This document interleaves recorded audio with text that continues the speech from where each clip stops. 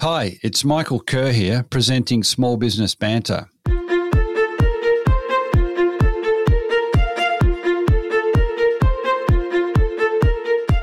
Welcome into this very special edition of Small Business Banter Community Radio and Podcast. We're going to be running a 4-episode series on cooperatives, and the series is brought to you by the Business Council of Cooperatives and Mutuals.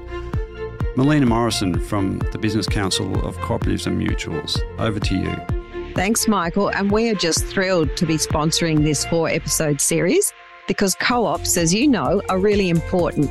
They're especially important to small business owners that need to come together to collaborate, to get more of the supply chain or to export or scale and all of the other things that we need to do with other people.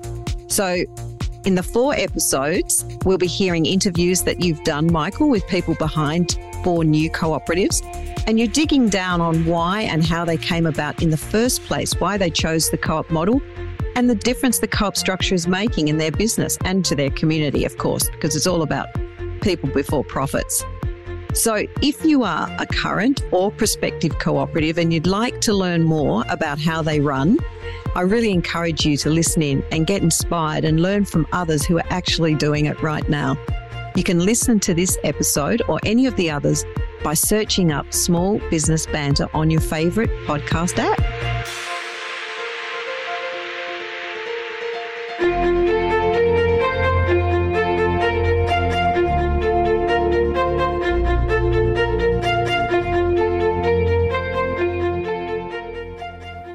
Welcome into another edition of Small Business Banter Community Radio and Podcast. Today, interviewing Darren Johnson from Kudos Services, and this is the second interview in the series that the Small Business Banter is undertaking with the Business Council of Cooperatives and Mutuals, bccm.coop. So this series is interviewing current cooperatives and mutuals and distilling from them what's involved in running their business as a cooperative or a mutual, and I guess actively educating and broadening the understanding of what it's like to run a cooperative or mutual and why others should consider it. So thanks very much, Darren, for taking the time to come in and chat today on Small Business Banter. Thank you, Michael. It's a pleasure to be here. You're over in Adelaide? That's correct. Okay, so you're the Chief Executive Officer of Kudos Services. Why don't we start with a description of what the business is, and then we'll take it from there as to why that business operating as a cooperative, is the right way for you to run the business. Sure. So Kudos Services is a disability agency. So we support around about 6,500 children and young people living with a disability to have an independent life. So our specialty is really children and youth. So we would say, 0 to 25. We don't stop serving people at a certain age, but that just tends to be our specialty. And our expertise is really in the sort of more complex end of disability. So people that tend to have multiple issues, I guess, in their life, and we specialise in supporting them and helping them to be as independent as they can be. What's the history of Kudos Services as it's an employee? What you tell me what the strict definition of your operating model is and how it came about? Yeah, sure. So today we're structured as a non-distributing employee-owned not-for-profit mutual, which is a bit of a mouthful. Wow. But basically it means... That's an acronym and a half. Yeah, it is. But basically it means the staff, or what we call members, who are our staff, own the business, but they don't take a financial dividend out of the business. It's still a not-for-profit, but the staff themselves have a lot of say in the directions that we go in and how we choose to operate. Okay, so I'll come back to something more along the lines of how and why the employees want that model. But how did Kudos was formed in its current form in 2018, I think it was, but it, as a business, had existed prior to that? Not as an independent business. So basically, the heritage of Kudos is as a government department. So prior to the NDIS coming in, which of course most of your listeners will know of, the disability funding sat within state governments rather than federal government. And so we were, the heritage of us was a group of people that were a government department. We're part of what was in Adelaide called Child and Youth Health. And we were the disability service arm of that. And as the disability funding moved to a national model, the state government really didn't feel that they could offer services anymore directly. And so we got to this point of saying, well, we were a highly specialised service for complex children and young people that was supported by government at a state level, but under the new model, we just didn't really fit. And so the government initially looked at, would someone buy the service or take it on as a commercial offering, and that didn't really work. Nobody was interested in doing that. And so they ran into this dilemma of, well, who's going to provide the services to these complex case children and young people under this new model? And the answer was to spin it off as a service owned by the staff. And that, as you said, was in 2018. And so around 90 people left the government department and formed Kudos 4 years ago now. Wow. So it's fascinating on a couple of levels. One is that, the state government acknowledged that they weren't going to be able to deliver. How actively did they try to, in inverted commas, sell off the business? Was it a look? There was they basically met with the major parties in South Australia that was sort of the size and capability to run that service, and there was various levels of interest. But I think the thing about specialising in complex clients is the NDIS model.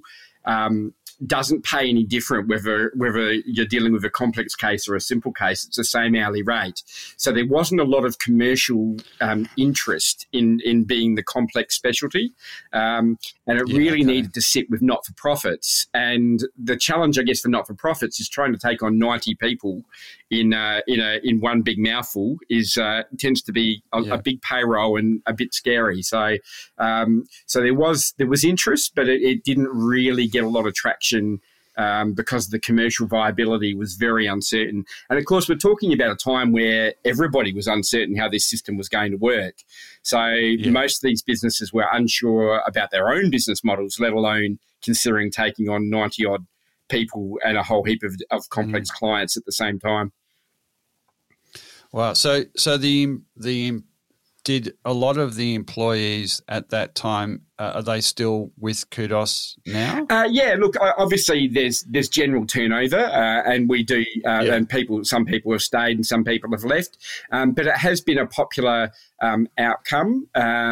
Some people have returned to government into different roles over time, but largely we still have a really strong cohort of those original people that are still with the business. So we often joke that, we're 4 years old, but we've got staff that have worked for us for 20 years, which it sounds strange, but it kind of is the way it's worked. The business is new, but the heritage of it has a long background. Right. So there were some entrepreneurs or very committed staff who were the founding members of the new organisation? Is that how, like, to get the cooperative employee? I can't remember the acronym for your long, description of the business, but it's essentially employee-owned cooperative. So there must have been a few key employees that rallied to get the cooperative off the ground? So look, at the time, the NDIA were instrumental, which is the agency behind the NDIS, of course. They were instrumental in this because they could see that we provided a critical service. The government department in SA was actually initially a trial site for the NDIS in South Australia. And so we had quite a bit of experience. And the real concern from the NDIA is all that experience would just be dispersed if we If we sort of see services, all those clients and those people would have just drifted into multiple different organisations, and that real sort of our hardcore experience would be lost. And the agency was really concerned about that. So there was always this intention to try and find a way to keep this group of people together and operating as a business. Yeah. So is it fair to say that the commitment of a core group of people to continuing to deliver that service was paramount? So maybe at both at government support level, but also at employee, the employees that actually do, deliver the services.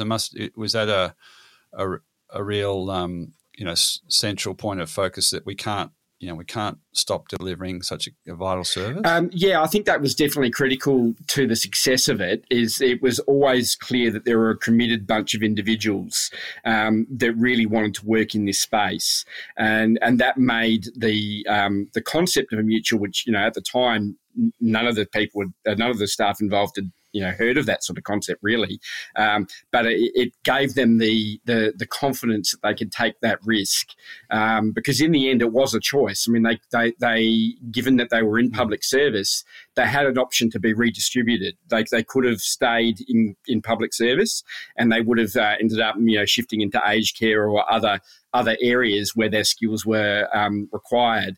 But they could see that there was a possibility here, and took the brave step of really electing to leave the security of public service and move to what at the time was regarded as a pretty risky move. A new sort of concept, first in Australia as a public service spun off mutual.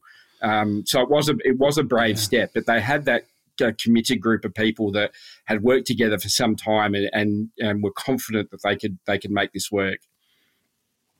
Yeah, look, it seems to be at the core of a lot of businesses, whether they're for profit, family, whatever. That there's a core group of people with a focus on on delivering something that's very close to them. So as employees, it must have been a very big step.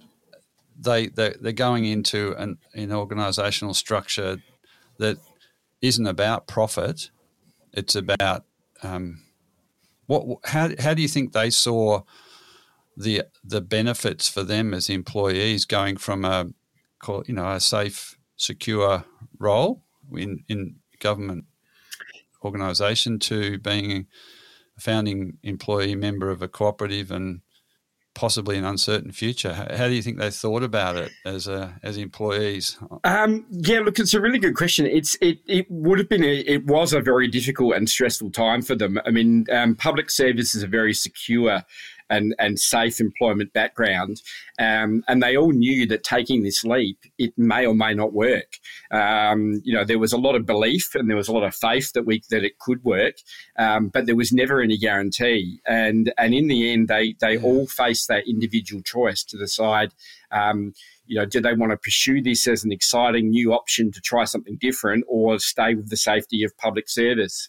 And so, in many ways, I'm very grateful that original group of people were all willing to take that chance. But I think what they could see was that they provided such an essential service that really was important to so many people, and they just couldn't step away from that. So it was that passion for their clients and for their families that they serve that really made them be prepared to take that chance. And I guess we're constantly grateful for them for having done that.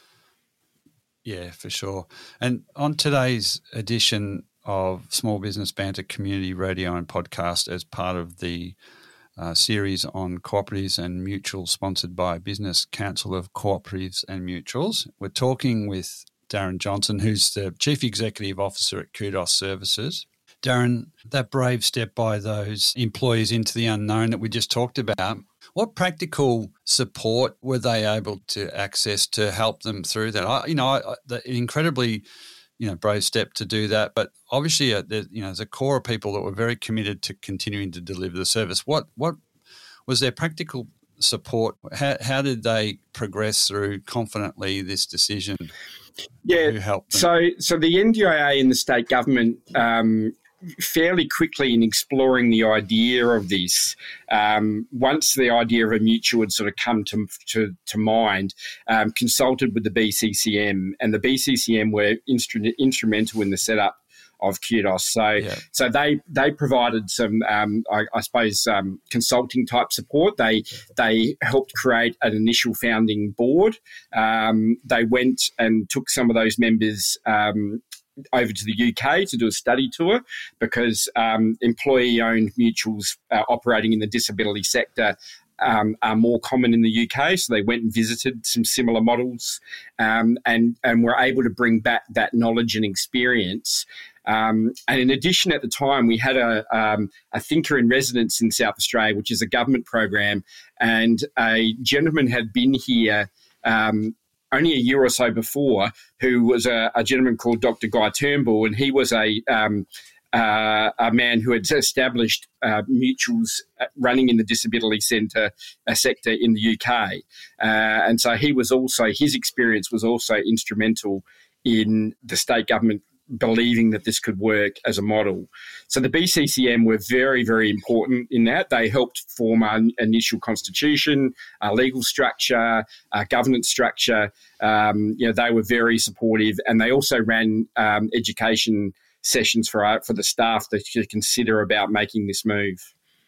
Some of the education, did it cover this straddling the role of being a very good employee and also an owner, and it's in this case, you don't get a share of the profits. I assume that the profits that are made go back into kind of delivering more and better services. But straddling the responsibilities of being a good employee and an owner, how was that? Some of the training. Yeah, look, I think that was one of the things that was important, but really was hard for the members to really appreciate until the move actually occurred. And so it's been a real ongoing learning journey around what that actually means for people. I think, and I think what it meant for individuals is all different. I think some people thought it would mean workplace democracy where every decision is voted on by members, etc. But the reality is that doesn't work either, because, we're a typical business. We've got to be agile and we've got to make decisions. But over time, it's really become a lot more obvious as to how they have a role and a say, and in particular around how they exercise their right as an owner to appoint the board, which is a critical part of being an owner, is they appoint the board, and also to hold myself and the management team accountable for how we manage the business.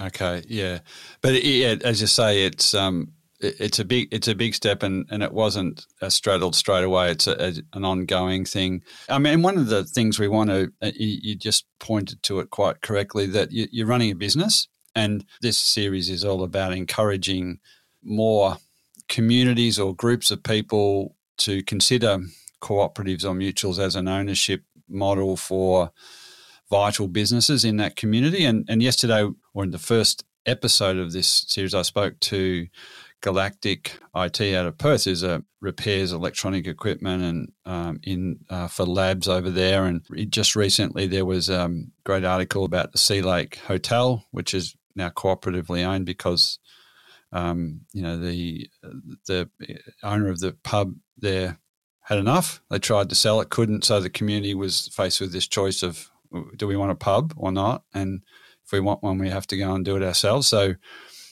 this whole series is about saying it is possible to have a different ownership model to ensure the ongoing viability of businesses, but it means stepping up as members or employees, and so that we want to make sure that organisations, communities considering it know that there's lots of support. BCCM's a fantastic place to start, but I guess you're saying it's you are running a business, and it won't all sort of be neatly tied up so that you can operate straight away as a fully functioning cooperative tomorrow. You'll need to invest in ongoing training and education, and I guess your role as a CEO is a tip of the hat to that. At some point, the business, aside from the member owners or employee owners, needs professional management as well. Yeah, correct. I think it's one of those important recognition pieces that the members need to go through, and it isn't a bit of an evolution for them. But our model's relatively clear that the members appoint the board appoints the CEO, and the CEO appoints the management team. And management team has to be able to manage. And where the members have a voice is that they get to be involved in that process, and they also get to hold the management team to account for that process. And it's really probably the only business model I can think of that truly allows employees to do that.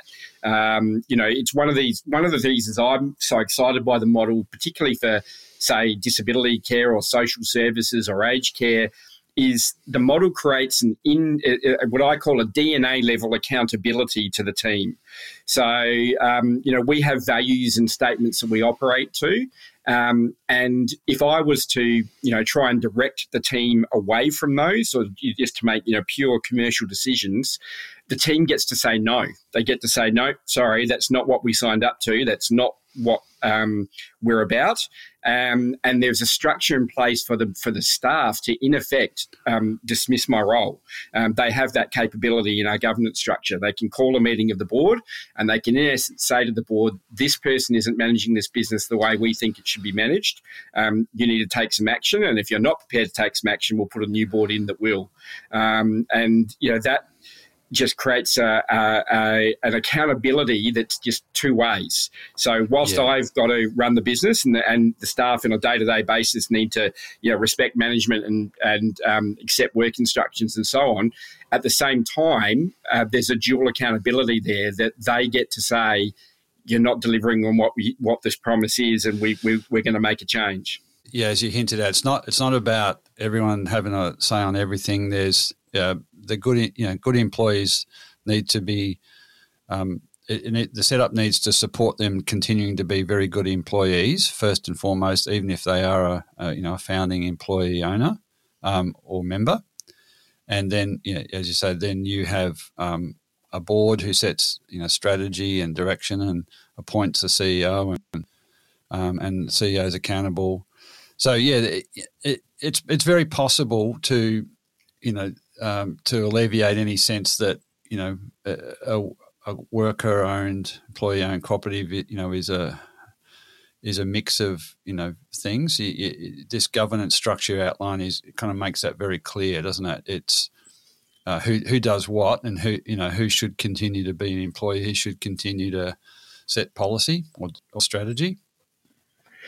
Yeah, correct. So I guess for our members sort of living the experience day to day, it just feels like a workplace that I guess really appreciates them and respects them, but it gets on with doing its job. So there's probably no doubt that we do take consultation with our staff probably a little bit more seriously than some businesses do. Some businesses do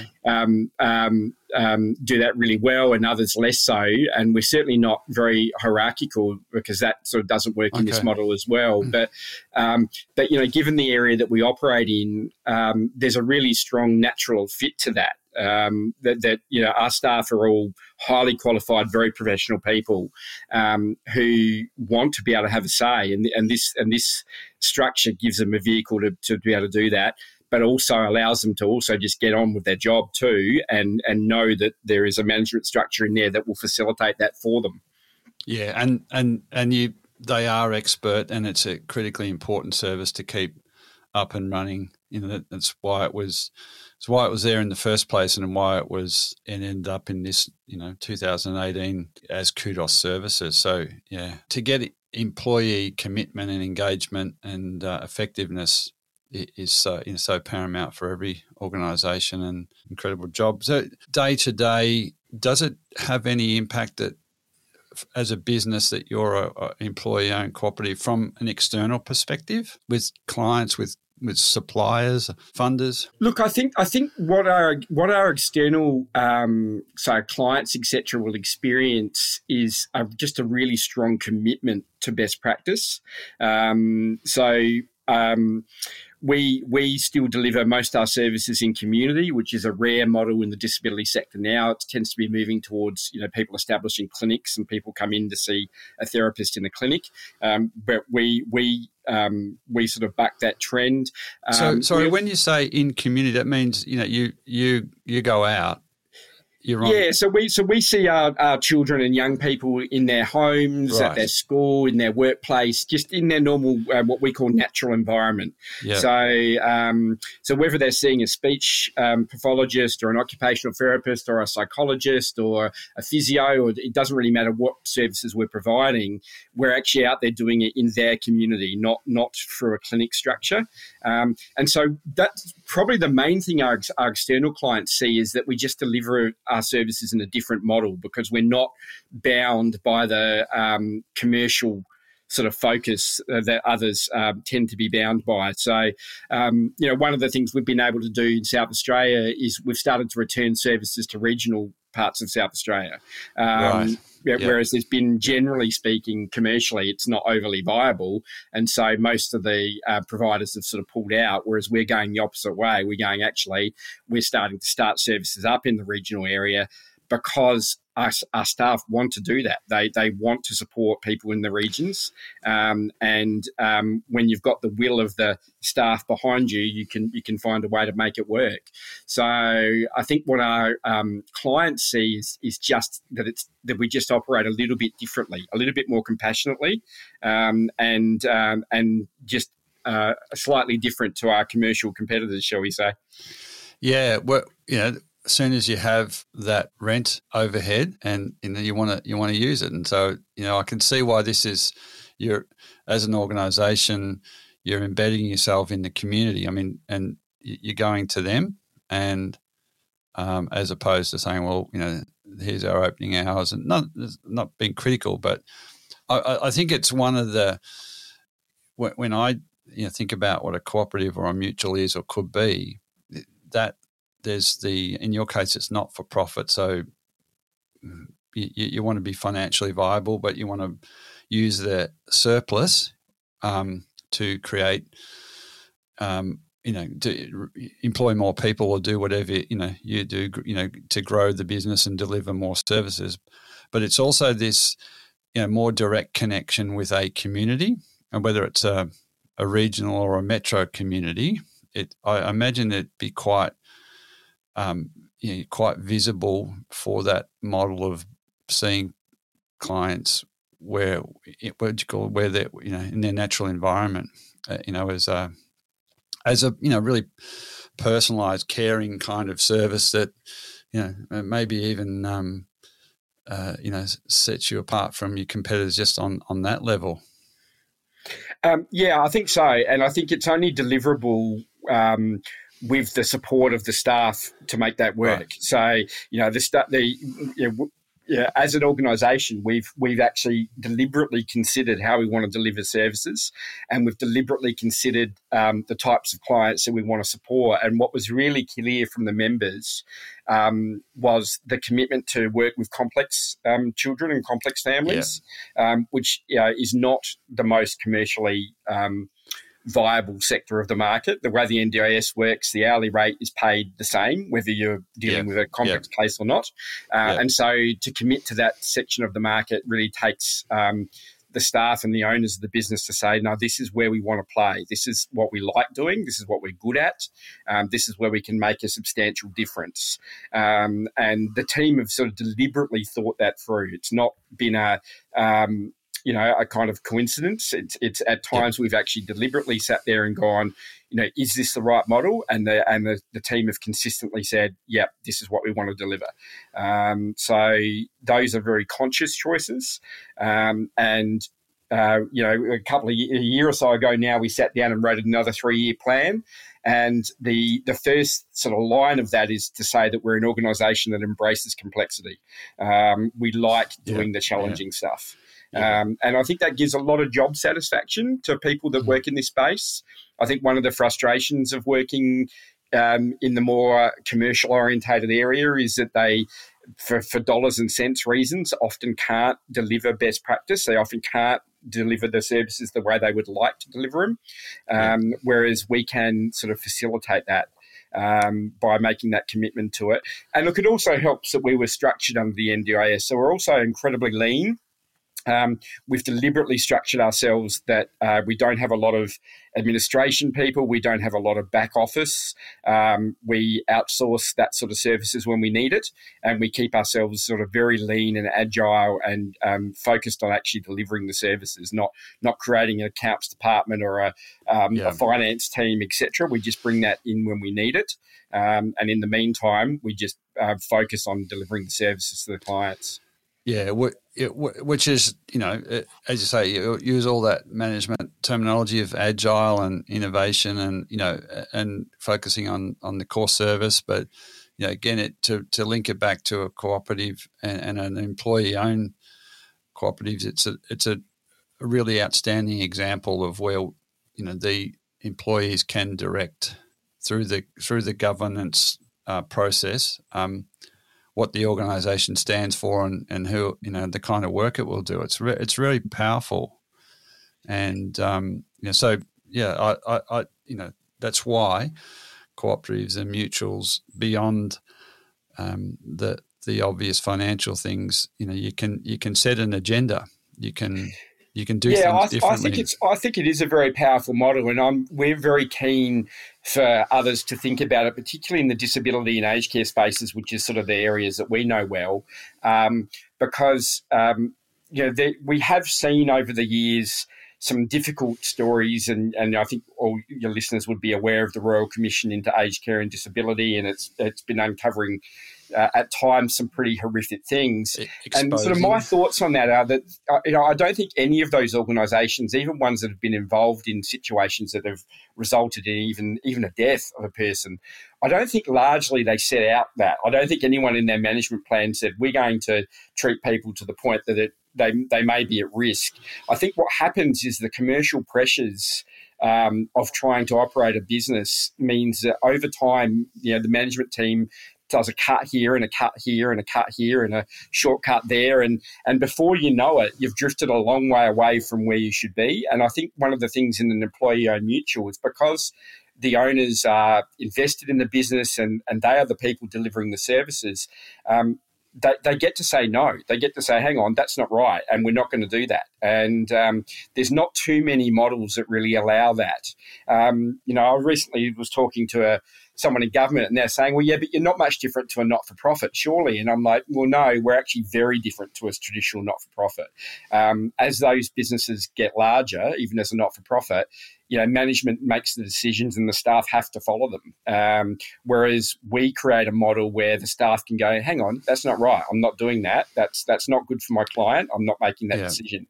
And that's really the truly unique thing compared to not-for-profits or other businesses in our sector is the staff's ability to say, no, that's not right. I'm not doing that. Well, yeah, it could be considered like one-way traffic. The example you were referring to there is, no one sets out to do the wrong thing, but management makes a cut. Management makes a cut. Makes it harder for employees. Employees get less aren't as connected with the purpose of the organisation. Maybe aren't as engaged with what they do because it can feel a bit overwhelming that they don't have a say. So again, it loops back to the model you've got, and I agree entirely that it's very different to a not-for-profit and a for-profit, because of that level of influence and that an employee in an organisation like yours can have if they're conscious and active. Yeah, correct. And they really do feel connected to the business, and that the business is theirs. And that does just create a whole different perspective in terms of getting up and going to work each day. In knowing that you're actually a part of something, you're actually part of building something, not just a cog in the wheel, so to speak. Yeah. So, just a slight change of direction, Darren. You're the CEO. You've had a long, wide experience in running businesses, not for profits. You've been, in other organisations as well. What are your main challenges day to day? And you've got a pretty substantial and highly qualified board. How do they help you and the team of employees? Yeah, so I guess for us, we're still actually quite new. So we have that strange balance of having a long heritage, but we're still actually a startup. So whilst the staff came out of government, they were really operational people. We didn't have they came out, but we didn't have an IT system. We didn't have offices. We didn't have HR. We didn't have all the systems that businesses need to survive. So for the last couple of years, it's really been an establishment process, really, of getting all those things in place, finding our footing. This year, we've just turned our first surplus. Not surprisingly, as a startup, you tend to struggle to pay the bills initially, and you've got to attract clients. And I guess unusually, we started off with 90 people, so we didn't start up with a couple of us. It was a pretty big payroll straight away. So really, the last couple of years have been about establishing that. And what's really exciting for us now is that we've got to that point. So we're up to about 160 members now, and we've really just sort of found our footing. We're growing, very, very quickly. My biggest problem at the moment is trying to manage that growth, is that we don't have a lot of capital behind us being a startup. So we can't just go, all right, we're going to employ 30 more people today. But I could actually do that. I've got enough demand to do that. But it's a case of actually slowly and having the patience to say, right, we've got a bit of a surplus behind us. Now we'll reinvest it in the business. Right. And a lot of that is in staff. Is that the investment? Yeah, primarily. I mean, if people, a lot of people haven't worked in disability or may not sort of, really understand what it's like, but it's not that different to being a law firm or an accounting firm. We earn money off the time that our staff spend with clients. So I think when we actually look at our cost structure, about 95% of what we spend is wages on staff. We don't actually have to spend a lot else. We really are a people-orientated business. There's a small amount of equipment. We need some cars. We need an office to base ourselves out of. But in essence, the growth for us is in people. When we've got more clients, we need to just attract some more therapists that sort of match that demand. Yeah, so you're always matching, the client revenue and largely the cost of the investment in people, wages. I mean, it's the profile of just so many small businesses across the country, and probably large businesses as well, for that matter. And so the upside in a lot of businesses, irrespective of their operating model, whether it's not for profit or for profit or social enterprise or whatever it is in getting more out of staff, and that's not in a like a sucking the life out of them. It's engagement and it's effectiveness, and so the model you talk about here is is high on its capacity to engage staff, and it's proving out with good growth, excellent growth for you. Yeah, agree. And I guess one of the challenges of us being a specialist in complexity too is we can't just go back to the graduate pathway. I mean, we can take us on a certain amount of graduates, and we have a graduate program that we run, and we take a number of graduates each year, but we actually need to be attracting experienced, qualified people, because we're dealing with more complex end of our clients. And so internally, we sort of talk about having a 1-in-4 ratio where for every graduate or fairly new staff member we may have, we need to have 3 people around them that are considerably more experienced to be able to support them to engage with our types of clients and to be able to support our families. It's been an interesting process. So that often means attracting people to leave other businesses and to come and join us because we need people that have actually got a bit of experience behind them, as well as bringing on a pipeline of graduates that we can sort of shape as well. Yeah, getting that blend or that balance right. Yeah, correct. Particularly because of the focus on working in the more complex end. We need to have a group of highly experienced practitioners. So one of the things that we offer, as well as having say a management structure where everyone will belong to a team, then they'll have a team leader and then a manager.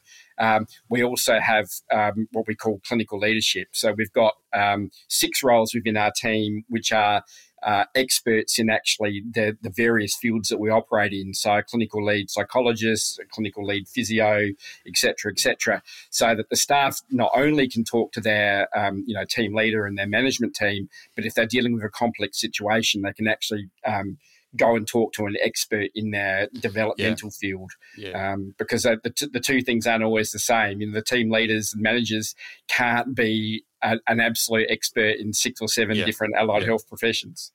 Yeah, no, look, and it makes so much sense, as an organisation to build that IP, for want of a better term, and to share it around, and because that's a really effective way for the organisation to kind of deliver its services well across a fairly complex set of services, and the client base is quite challenged in a lot of cases by the sounds.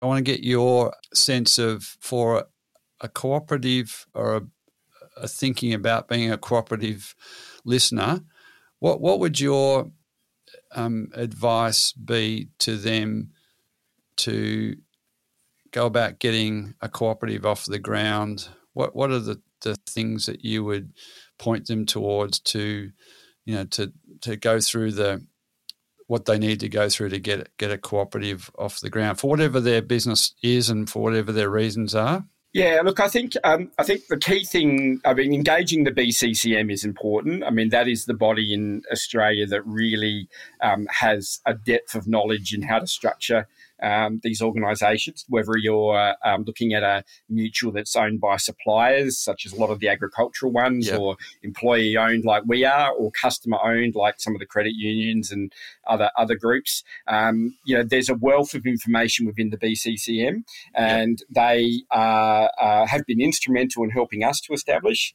I still engage with them very regularly to and stay up to date with what's happening and to get their advice and support as we develop. And I think the other thing too is just having a real clear sense of the purpose that you want to achieve in creating a cooperative. Because if you can hold true to that purpose, it will motivate people to work through a more unusual model, which these businesses are. They're not the standard. And I think it needs to have that sort of underlying purpose behind it to have people to take that risk and take this step, I think.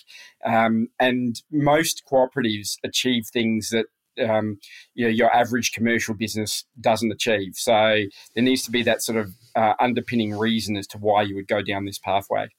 Yeah, that's a real magnet for certainly employees, probably a good board, and probably clients. Yeah, definitely. And certainly in the area we operate in, allied health in particular is regarded as a very thin market for employing people. And there's lots of businesses in Adelaide that will say, they've had roles open for months and months and months and can't get people to come across to them. We haven't found that. So we've brought on about 50 to 60 people in the last 12 months. And in a very it's against the tide, right? Yeah, exactly. And what we're finding is people are really attracted by this idea. This is a different concept of work. It's something that people are really excited by, and are willing to potentially make a shift to achieve. So I guess that's another hidden benefit, I suppose, is that in a difficult recruitment environment, these different structures are really attractive to people that want to try something a little bit different. Yeah, in all the work I do, I deal with a lot of small business owners, and therefore, you're privy to all of their personal and their staff's opportunities, issues, challenges, and this thing of purpose, this concept of purpose is so incredibly powerful, and it's okay. So in some cases, purpose can be profit. There are organisations that function effectively, do good things, but there's so many other small business owners and employees and communities that care more than just about profit. And in some cases, they desperately need to look past profit to, got to be viable, but to just renew ongoing delivery of a key service, whether it's health or whether it's having a pub in town or whether it's whatever it might be. So it keeps ringing true for me that have a clear purpose, as you said, and it kind of it sort of everything else what BCCM could provide in terms of setting up a governance structure and an operating structure. All of that sort of fits nicely when you're clear about what you stand for, and it flows effectively through employees and the board. And yeah, I agree. And we're structured as a not-for-profit, which is the choice that we've made. But there's absolutely nothing wrong with being a for-profit mutual,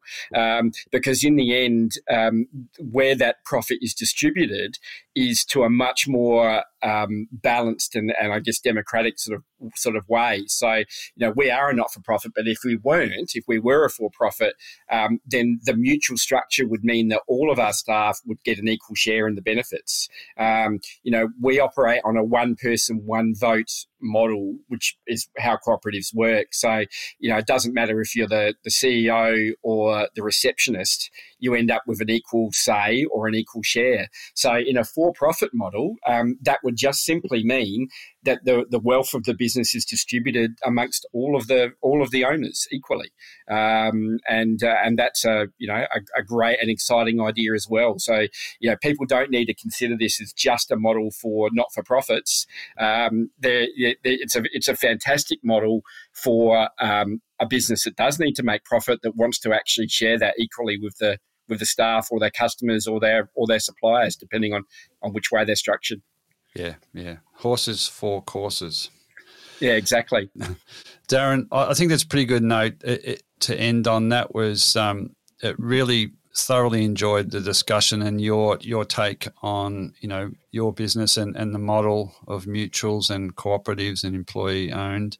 Been really insightful. Thank you so much for your time. I wish you and the employees and board at Kudos Services all the very best. Yeah, thank you. We're having a good time. We're really enjoying it. It's exciting. It's different, and I just would encourage your listeners to give it some serious thought. It is an alternative model that does require a level of risk, but the rewards are there if you can make that journey. And plenty of support, as you've rightly said, along the way. So, yeah, be brave, and if it's important, take that step. Correct. Yeah, and as I said, there is plenty of support, and there's a growing movement, I think, coming, that this is a really viable and different way to structure workplaces in the future. Yes, it just feels like it is, again, the time, for cooperatives and mutuals. So, yeah, power on. Thank you very much, Darren Johnson.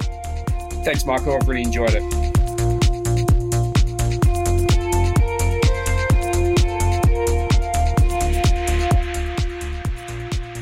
Well, what a great conversation. And thanks for listening in to this episode, which is part of a 4-part series on co-ops brought to you by Michael Kerr at Small Business Banter and the BCCM, the Business Council of Cooperatives and Mutuals.